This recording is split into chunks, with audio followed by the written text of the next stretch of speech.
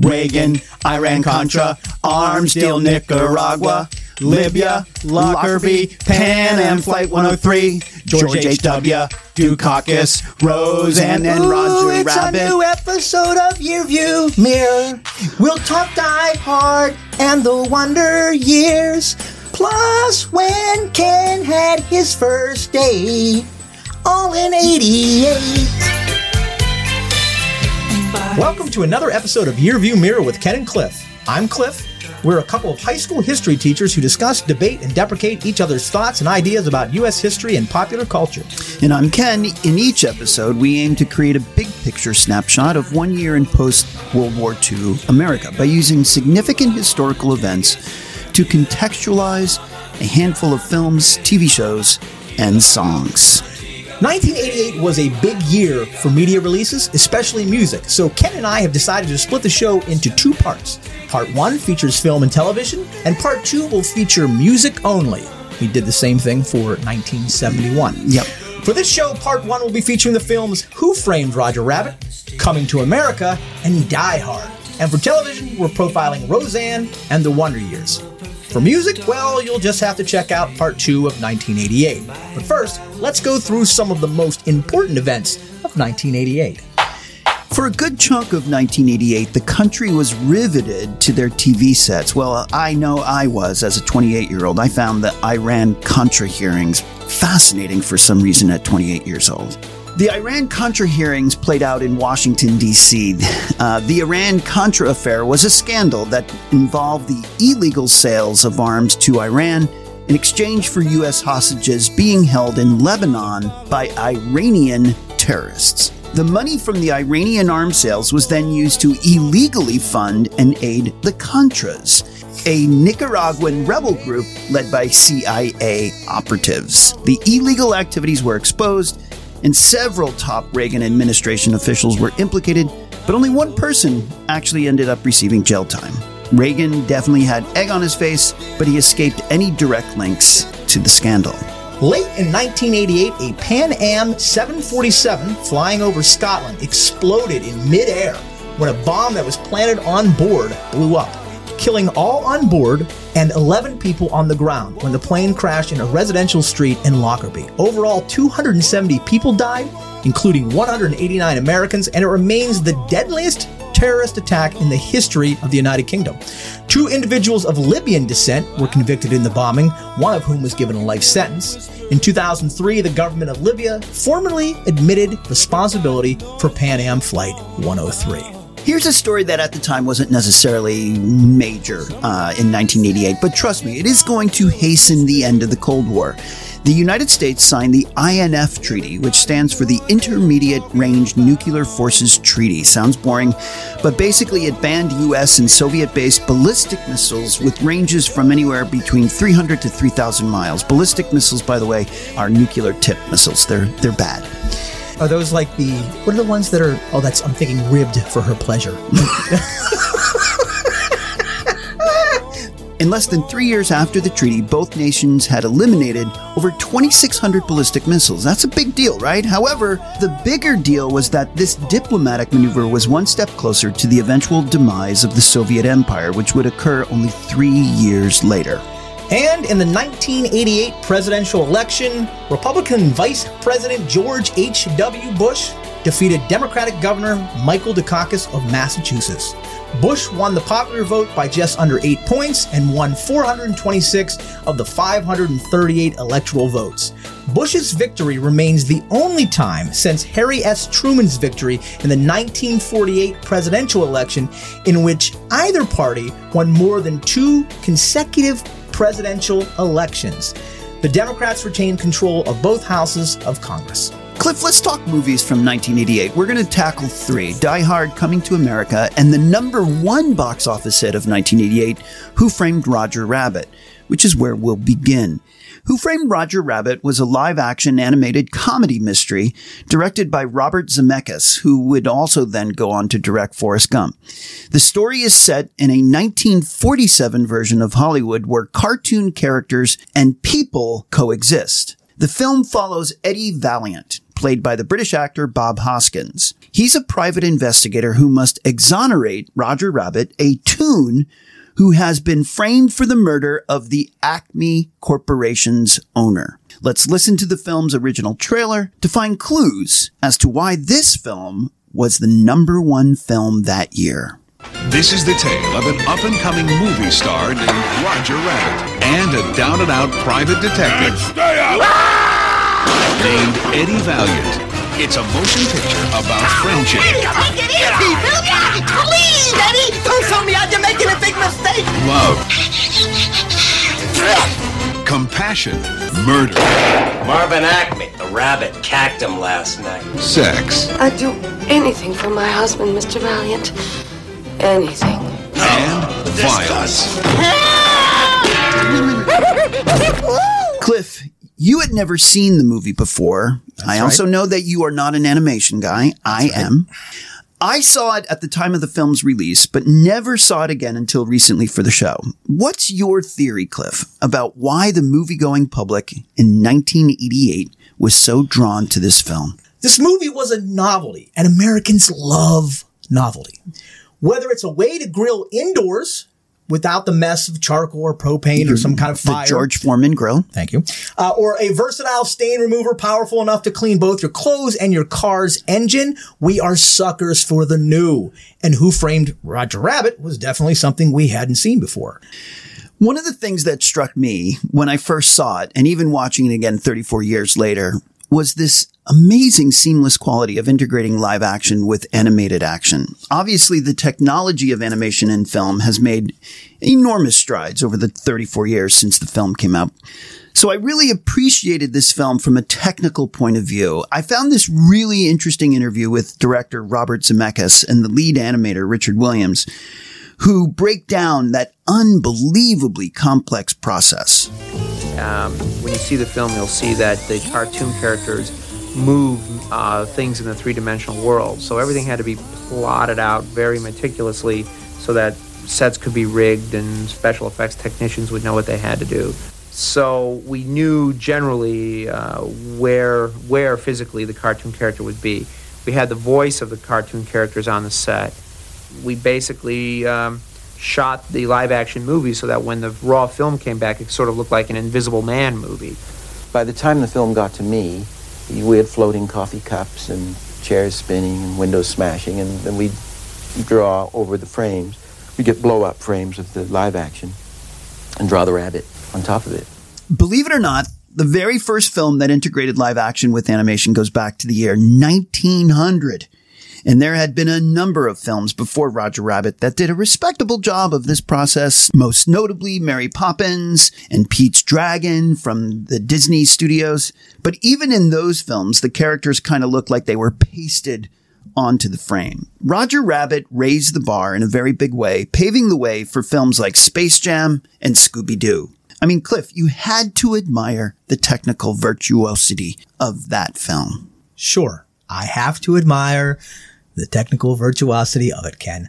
But seeing as it paved the way for likewise detestable films such as Space Jam and Scooby-Doo, I wish some road crew would have come along and tore up that highway soon after Who Framed Roger Rabbit left theaters. Hey, let's move over to Die Hard, a film that I'm embarrassed to say I only saw for the first time for this podcast. You should be embarrassed. I don't know how that happened.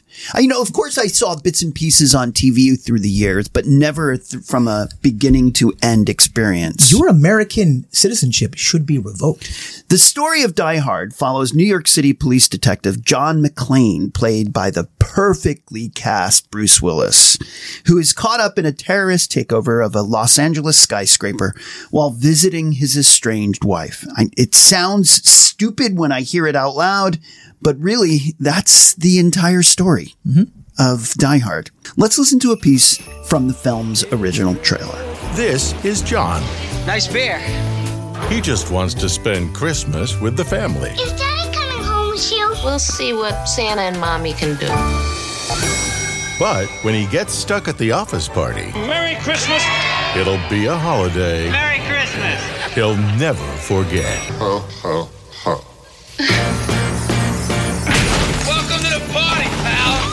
This Christmas, It's a time of miracles, so be of good cheer. Only John can drive somebody that crazy. get ready to jingle some bells and deck the halls with bows of Bruce Willis. Winter comes, we get together, have a few laughs. Cliff, the question I'm going to ask you is the most often asked question regarding this movie. Die Hard, Christmas movie or not a Christmas movie? It's most certainly a Christmas movie. Okay. Every year, millions of Americans go through hell to get to their loved ones in time for the holidays. Yeah. And being home for Christmas is almost a fucking law in America. If you have to kill a few European ultra thieves and blow up half a skyscraper in the process, so be it. Yeah. You got to get home for Christmas. Yeah. Definitely a Christmas movie. Naively, I would sit around with people when that issue was discussed, and I would always say, absolutely not a Christmas movie, but I had never seen it. But now that I have seen it, I can attest. It is a Christmas movie. McClane was a different kind of action hero relative to the typical heroes of the 1980s. And I'm thinking Arnold Schwarzenegger, Sylvester Stallone, Chuck Norris. He's a fallible, reluctant hero, someone who had never been a hero before, but is thrown into a situation that brings out the hero in him. Let's listen to a fabulous scene between McClane and the main villain, masterfully played by the great Alan Rickman, whose career skyrocketed, by the way, after his depiction of Hans Gruber. Mr. Guest. Are you still there? Yeah, I'm still here. Unless you want to open the front door for me. No, I'm afraid not. But you have me at a loss. You know my name, but who are you? Just another American who saw too many movies as a child. Another orphan of a bankrupt culture who thinks he's John Wayne, Rambo, Marshall Dillon. I was always kind of partial to Roy Rogers, actually. I really like those sequin shirts. Do you really think you have a chance against us, Mr. Cowboy? Yippee-ki-yay, motherfucker. The film was chock full of clever one-liners like that one. Watching this movie 34 years after its release on my iPad on a plane definitely jaded my perspective. I'm sure seeing it on the big screen in a crowded theater would have been very, very compelling in 1988. Do you know that Die Hard 2 takes place at an airport? I did not know that. I thought the politics of Die Hard was really, really interesting. What's up with the collection of gangsters that took over this skyscraper? They were this odd mishmash of blue-eyed German Aryan macho men, one or two Asian dudes. I think there was only one Asian dude. There was only one Asian dude and some nerdy black hacker guy. It was an odd collection of thieves. And then you got Alan Rickman as Hans Gruber, who was this suave, calculating German bad guy who clearly had strong disdain for America. At one point in the film, he called the U.S. a bankrupt nation. Is he a communist? In 1988, with Reagan's America, there was an unwavering patriotic zeal for America. So Hans Gruber calling the United States a bankrupt nation, that was a pretty sharp slap in the face or kick in the American nuts. Oh, you're getting me so fired up, Ken. He also accused the American State Department of rattling its saber for its own ends, and now he wanted the State Department to rattle that saber for him, which I thought was a very provocative line in the movie and clearly written to heighten this enigmatic character because he's not necessarily a political terrorist, which we in the 21st century have become, much more familiar with. He's just an exceptional thief, as he called himself. There's Bruce Willis's estranged wife who had this high-powered executive position, which clearly contributed to their dissolved marriage. There's this obnoxious yuppie executive coworker who eventually gets executed for basically being a yuppie dick. There's the deputy police chief who's clearly an incompetent buffoon and who panders to the FBI. And then, of course, you have the two FBI agents, Johnson & Johnson, which was actually a pretty funny comedic element, Johnson & Johnson. They were even more incompetent than the deputy chief, and who end up getting killed due to their own hubris. All in all, this movie did not paint a pretty picture of bureaucratic law enforcement, corporate executives, German bodybuilders, or European villains who have a thing for crashing Christmas parties. But thank God an American cowboy arrived and saved the day and his marriage. This idea of the cowboy comes up throughout the film. Yes. Right? I wanted to ask you this. Yeah. Is Die Hard a Western? You know, I didn't really think about it upon finishing it for the first time recently, watching Die Hard as a parable sort of done as a contemporary Western. A lot of the Western heroes, from not just contemporary, but back in the day of Clint Eastwood's early ones particularly, but even before that, is that they weren't always so clear-cut good. Yeah. Sometimes you would be going like, it's questionable your own behavior, but you're the one who's supposed to be the good guy, so I'm going with it. And so, you know, I think in terms of the landscape as well, I mean, if you think of the typical Western it's a desert. It's supposed to be our Southwest, you know, it's supposed to be Texas and New Mexico and Arizona. Yeah. The landscape of Die Hard is inside this building that's not completely finished. And John McClane, the Bruce Willis character, spends a lot of his time in that desolate, not completed, sparsely populated, you know, there's hardly anything in it, area. Right? It's also where a lot of the shootouts occur. Yeah. Speaking of the politics and your maybe bafflement by it, this movie debuted at the end of Ronald Reagan's Greed is Good 1980s America. And so at first glance, it seems more than right that we as viewers should root for John McClane to take down the bad guys and save the super rich international corporation so it can live to make tons more money another day while destroying whole communities and environments in the process. But if greed is good, and the good guys in America are the ones who find new and innovative ways to make gobs of dough by doing very little, shouldn't we be rooting for Hans Gruber and his crafty corporate raiders? I mean, aren't they the big shorts, if you will? They're the derivatives magicians who profited wonderfully from Reagan's deregulation of the finance industry and pretty much fucked late 20th century, early 21st century Americans for the foreseeable future. Speaking of the U.S. as a bankrupt nation, Hans surely isn't talking about our pocketbook, but our morals and values. Yeah. I mean, just think about it, Ken. A sitting American president illegally sells arms to another country in the Middle East, then uses the funds to illegally aid a right-wing rebel group in another country in Latin America in its attempts to overthrow the democratically elected government of that country. And nothing fucking happens to him. Yeah. We have one more film to talk about for 1988, and I promise it's going to be short because Cliff and I are in agreement that this film is one of the worst comedies of the 1990s, and yet it was one of the biggest box office successes from that year. The movie is Coming to America with Eddie Murphy. One of the worst comedies of the 90s. It's one of the worst. It's not even a comedy, Ken. It's not even a comedy. Yeah, it was a horrible movie. And made more horrible because Eddie Murphy is in it. I know. And I felt bad for Eddie Murphy. Eddie Murphy plays Akeem Jafar, the crown prince of the fictional African nation of Zumanda. And he travels to the United States in the hopes of finding a woman he can marry and love for who she is, not for her status or having been trained to please him. Cliff, in a break from what we typically do when we talk about movies, instead of playing a clip from the film's official trailer, I decided to play a clip from the first link that appeared when I did a YouTube search of, quote, these were the keywords I entered, Coming to America's funniest scene. And your results should have been nothing because there is not any funny scene. The first link is the one that we're going to be listening to. In this scene, Eddie Murphy and Arsenio Hall are getting trained for their first day on the job at a local fast food restaurant in a Queens, New York City neighborhood. By the way, you might pause it here, go to the bathroom, because you might just pee in your pants. That's sarcasm, right? Yeah. Look, me and the McDonald's people, we got this little misunderstanding. See, they're McDonald's. I'm McDowell's. They got the Golden Arches. Mine is the Golden Arcs. Now, see, they got the Big Mac. I got the Big Mick.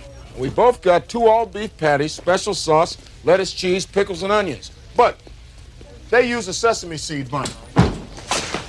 My buns have no seeds. I only watched this movie for the first time. Once again, I don't know what, I guess I wasn't going to the movies much in 1988 because I didn't see Die Hard in 1988. I didn't see Coming to America. Cliff, I do not get why this movie was so popular. It was I think it was the second top grossing movie of the year. Shed some light, Cliff, on why this film is so revered. Is it the same theory that you posited for Roger Rabbit? Because people are stupid? That Americans are just stupid?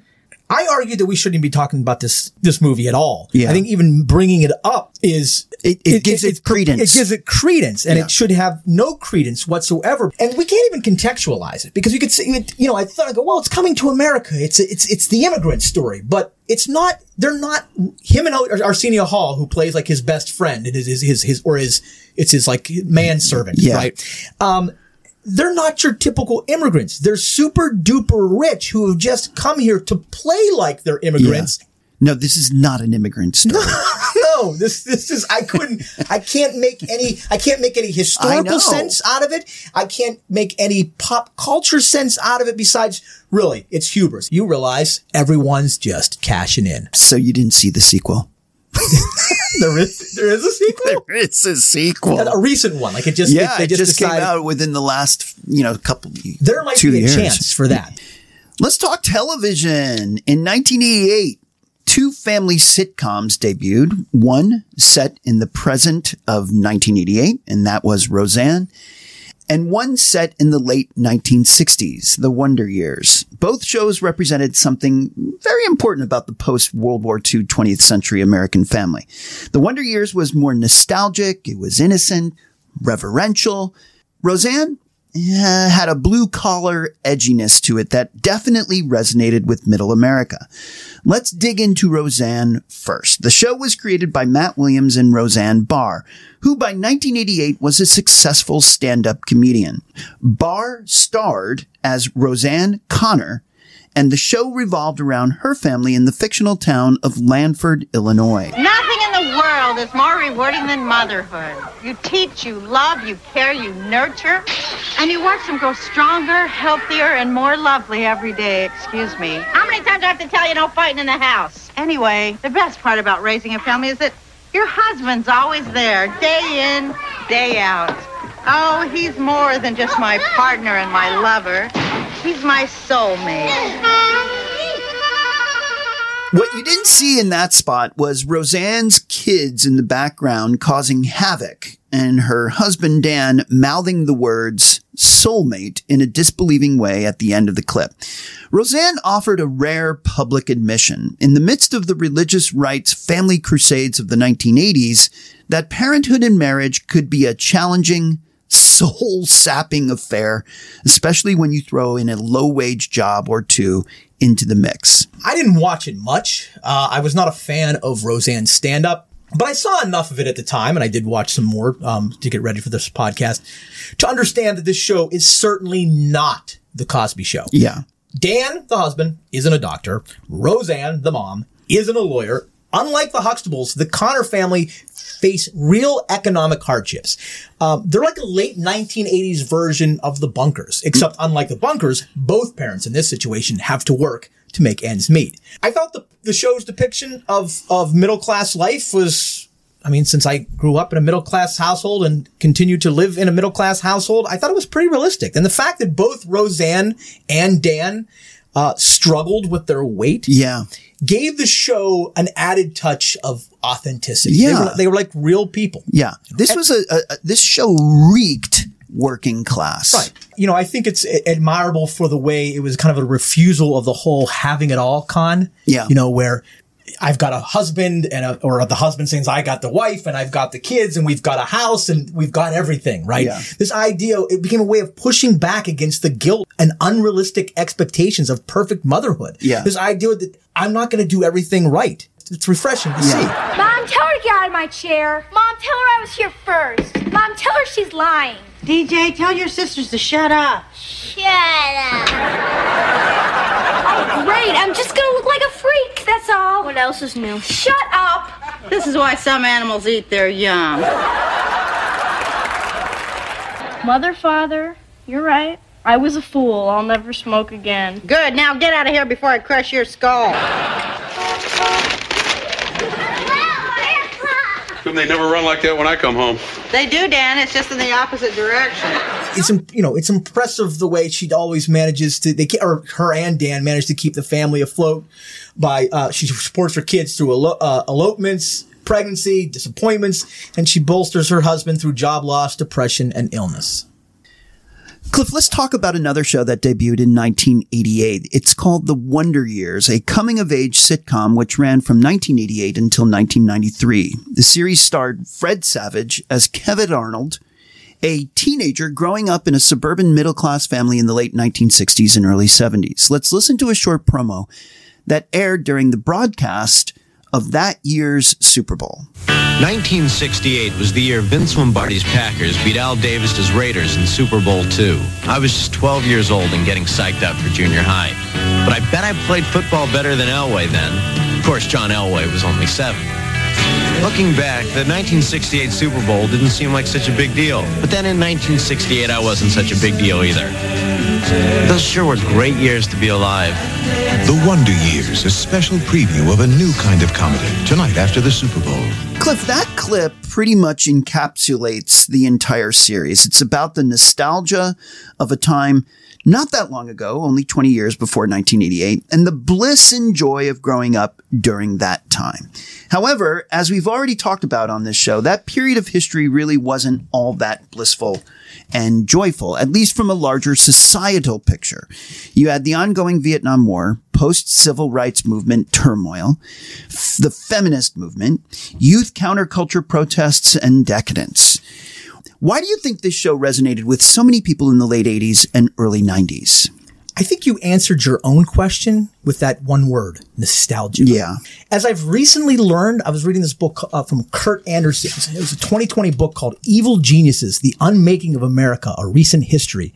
That starting in the 1970s, the political right, the super rich, and big business deliberately exploited America's penchant for the good old days to help them sell their vision of the country's future, which was essentially a return to America's past. To quote from the synopsis of the book on the author's website, during the 1970s and 80s, the clock was turned back on a century of economic progress, making greed good, workers powerless, and the market all powerful while weaponizing nostalgia, lifting up an oligarchy that served only its own interests and leaving the huge majority of Americans with dwindling economic prospects and hope. In other words, this is me speaking, think Ronald Reagan's campaign slogan, Make America Great Again. Yeah. Now, I'm not saying that the creators of the Wonder Years were part of some right-wing conspiracy to blind us all with memories of the way things used to be. Yeah. So our government and corporations could take us back to the 1920s. Mm-hmm. But the success of the show and other back to the good old days sitcoms like Happy Days and films such as American Graffiti speak volumes about our culture's longing for the good things from the past and our ability to gloss over the bad things from that past. Yeah. And in 2022, after Trump made America great again, yeah, it's clear to see that by and large, Americans just can't seem to resist the urge to roll the clocks backward no matter what it does to our future. Yeah. Two other points I would like to make about the Wonder Years. The Wonder Years captures the adolescence of those folks at the latter end of the baby boom. And as we all know, those folks make up a shitload of Americans. Including me. Right. So the Kevin Arnolds of 1988 would be 30-somethings with families and jobs of their own.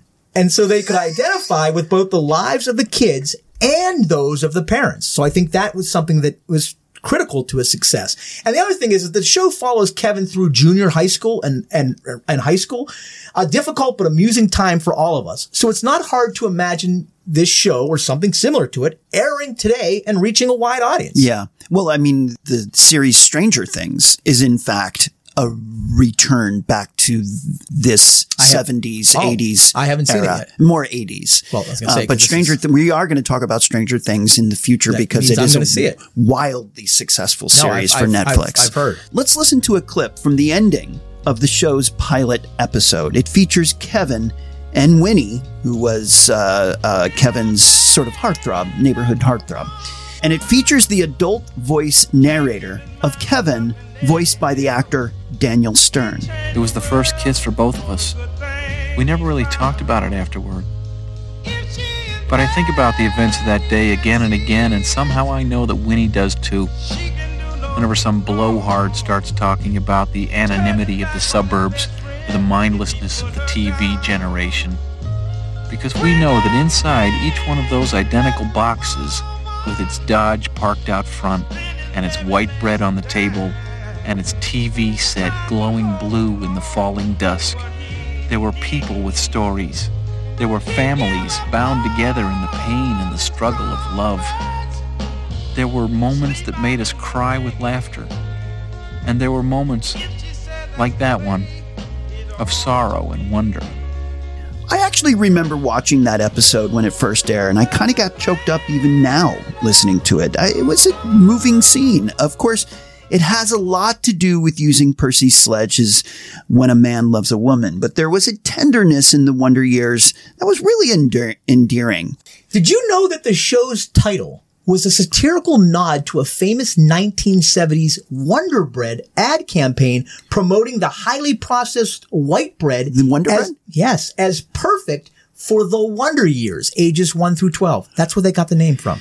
Well, now you've reduced this heartfelt, nostalgic appeal for a time that I look back on so fondly and reduced it down to processed white bread. As we said at the start of the show, we've decided to split 1988 into two parts. We've reached the end of part one, but before we sign off, I'm going to share my favorite entertainment release from 1988, and then Cliff will share his at the end of part two. I'm going with a sentimental pick. You're Cliff. a sentimental guy. 1988 was a big year for me. And I went to go see a movie on February 26, 1988. February 26, 1988. Okay. It was the premiere of the Harrison Ford movie Frantic, which was directed by Roman Polanski. This movie was the first date that I ever had with Stacy, my now wife of 33 plus years. The movie, mediocre, just okay. It's an interesting mystery thriller about a missing wife, but nevertheless, romantic magic happened that night, February 26, 1988. And by the end of 1988, I would be engaged to her. I know, that was a very fast romance, and we've been married for 33 awesome years. Trust me, Frantic does not describe 33 years of marriage, but this movie will hold a special place in my heart. You should definitely check out part two of our focus on 1988. We picked 12 overall, and they feature such diverse artists as Tracy Chapman, Metallica, Michael Jackson, Guns N' Roses, and NWA. If anyone's interested to learn more about the stuff featured in this episode, the history, films, music, and TV discussed, please visit our website, kenandcliff.com. You'll find links to additional reading, Spotify song lists, letterboxd lists, and an opportunity to contact us about what you like and don't like about the show. Please share your View Mirror with Ken and Cliff with your friends and family. You can always find us on kenandcliff.com and drop us a message about what you like and don't like. Join us next time on Your View Mirror with Ken and Cliff.